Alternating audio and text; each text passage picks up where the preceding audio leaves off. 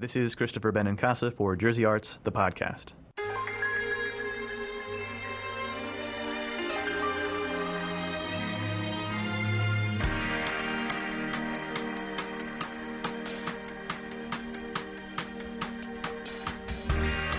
I first saw you like an old ghost story from my family tree that was handed down to me.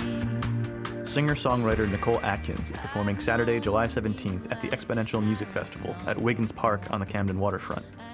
Her songs provoke all sorts of comparisons, from Roy Orbison to Wilco, but she's carved out her own turf in the musical landscape, constantly working, releasing successful albums like Neptune City, and diving right into her next one, Mondo Amore, due out early next year.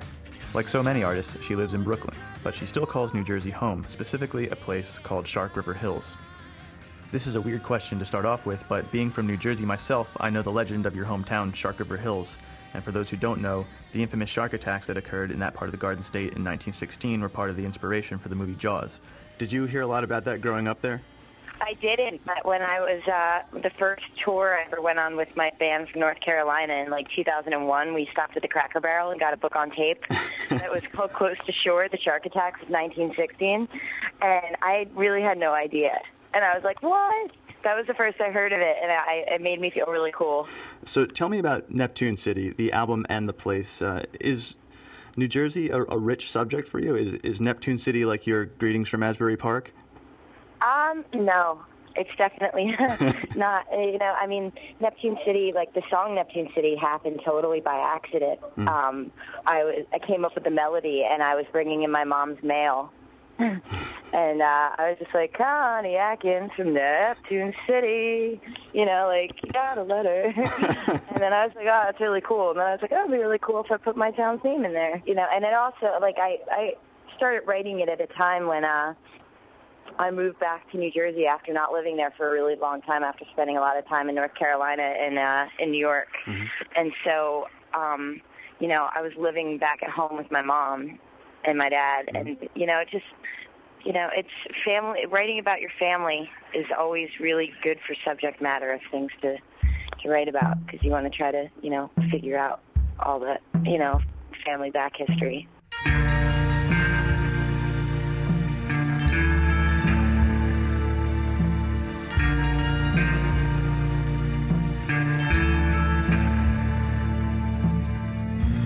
You can see me from this view, all the way down, trailing the procession. I'll hide out a few more days, then I'll be leaving this place soon. Our hearts are singing out just for you, a cemetery song for summer. And if we knew just what we could do, a cemetery song would not sing. I'm sitting over Neptune City. I used to love it. It used to be pretty. I'll come down, walk around a while until I'm sure I can never go home again. So this summer you continue to bring pop noir to the masses. What is on the horizon for you this summer? I changed the style name to croonercore now. Oh, croonercore. Okay, so there's hardcore and there's croonercore. so that's what you're bringing to the masses now. And so yeah. So what's up this summer with your schedule and stuff? What's going on? Well, in about 5 minutes, I'm going to go to Connecticut and finish mixing my record, and it's going to be done in a week, which is kind of crazy because I've been working on it since January, but I've been, working on it for the last 2 years. So that's exciting. And the record's going to be called Mondo Amore, and it is a definite rock affair. It's a lot less orchestral than the last record, and it's a punk rock grandeur affair.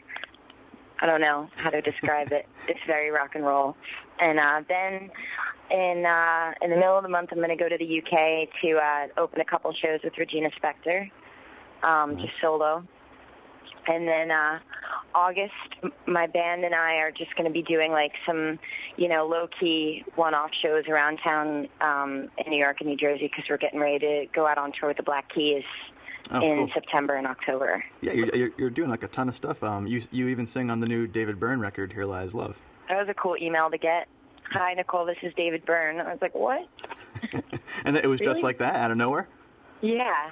Seriously, like me and my ex-boyfriend like went to Target to get like toilet paper and, like bags of frozen potatoes or whatever. Right. And came home and checked my email, and it was like, hi, Nicole, this is David Byrne. I want you to sing on this song. And I was like, and it was a Sunday. And I was like, wow. And was it a cool experience? Yeah, super cool. The song was really cool. He's an amazing person, like such a nice guy, and really, I don't know, he's special. He's a special human.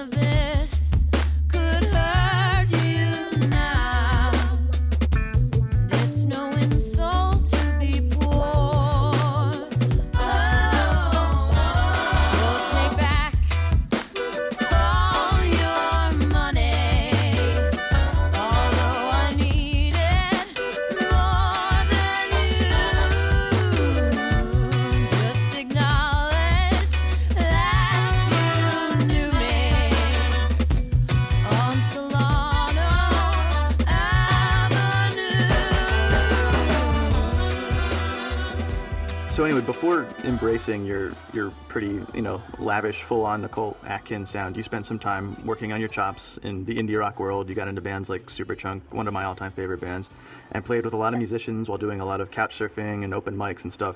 Uh-huh. And now that you're doing these, higher-end productions for, your albums and stuff, do you still have the same approach to music? Is it still the same, let's say, attitude? Yeah, pretty much. I mean, yeah, it's still the same DIY slumming it affair. I record all of my songs and ideas into my cell phone, and I put together all the arrangements. I don't know. I'm doing things on a bigger scale, but I haven't gotten hip to technology yet. Even when I do the string arrangements, I just sit in the room with the players and sing them their parts. And touring is still a minivan or van.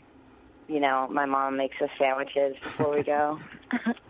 So tell me about your band. Like, how do you all work together? Well, I have a new band right now, which is pretty cool. I moved back to Brooklyn in December and put together a new group. And we just, I've been recording the songs, and I, give them the recordings, and they learn them. And then my guitar player, she's an amazing, blues slide player with, a lot of really cool psychedelic pedals, and she just has this style that just really takes the songs further out there than I thought that they could go. So everybody, sticks to pretty much what I write, but adds their own style to it. I was just checking out a few of your recent blogs, and I read the one about you hanging out with director John Waters in Baltimore. Are you a big John Waters fan? Oh, I'm a huge John Waters fan. He, his movies, totally were my whole childhood pop cycle. Huh. Yeah, that was the only good thing that came out of that Baltimore trip. I played, my tour got canceled for opening for Midlake in Europe because of the volcano. And I was like, oh, this is the worst. And so then my friends over that own this bookstore in Baltimore were like, yeah, since you're not going to Europe with Midlake anymore, come play the street fair in Baltimore. And I get there, and it's pouring rain, and there's 2 people there. I'm like, this is awesome. And then my friend showed up, and he's like, yo, you want to hang out with John Waters? I'm like, you know him? He's like, yeah, we're friends. I'm like, yes. and he's really cool. He told us how, like, he hitchhikes when he gets to Penn Station because he knows that somebody will recognize him and give him a ride home. Wow. And he has a lot of good cooking tips. So, I mean, are you into film in general? I read that you're also really into David Lynch, right? Yeah, I'm into David Lynch films, and you know, the soundtracks that Angelo Badalamenti did for his films. You know, I like any type of movies that, you know, are dark and, you know, you can get something out of them after every time you watch it that's different. You know, I like to think of my songs as mini movies, you know, so it's not just like, here's a verse and a chorus, boom, right. You know, it's like every single sound that goes into it informs, you know, where the listener's going to go or take it. Could you sort of walk me through that? Like, for you, a song's not just like, you know, a song you're strumming on a guitar. You're creating an atmosphere. You're creating a mood, and maybe sometimes a narrative. Like, how do you enter a song, and how do you know when it's done, and all that stuff? Well, usually, I mean, I start off. A melody will just come to my head out of nowhere, and I'll record it into my phone, and you know, it'll just, you know, stay in my head for hours, and usually it's just the melody will have some sort of an emotional weight on me that I don't know what it is, and I don't know if it makes me happy or if it makes me sad, but it probably makes me, like, feel all of those things. And then I'll, you know, just keep singing it over and over until, you know, there's certain fake words that become real words, and then I decode what those words mean. You know, like, for example, like the song Bleeding Diamonds. Like, I started singing the word bleeding diamonds. I'm like, what the hell does that mean? You know, and then the more I thought about it, like, you know, I thought about the first Gulf War and how when the bombs went off on the TV, they looked like they were bleeding diamonds. And I'm like, oh, okay, well, I'll write about, you know, a woman that's husband went to war. This breath is wasted forever, but I know not the first. I've been putting on my best to hear the worst and listening to someone else's fables from radios at someone else's tables, trying to find the words you want to hear. Masses are gathering up outside, and it's so dark. Wake up, your brothers get in a line to shoot the stars, and the sky looks like it is bleeding diamonds. Smoke looks just like 1,000 garlands. I'm trying. So it's almost like decoding a puzzle, and then, you know, once you have that melody, you put chords behind it, and then you just start to hear, or I start to hear, you know, layers of strings or bass lines or guitar lines that, you know, it's just like a layering process. So it's kind of like making a painting. When it's done, you just kind of know it's done. Nicole Atkins, thanks very much for doing the podcast. Thanks for having me.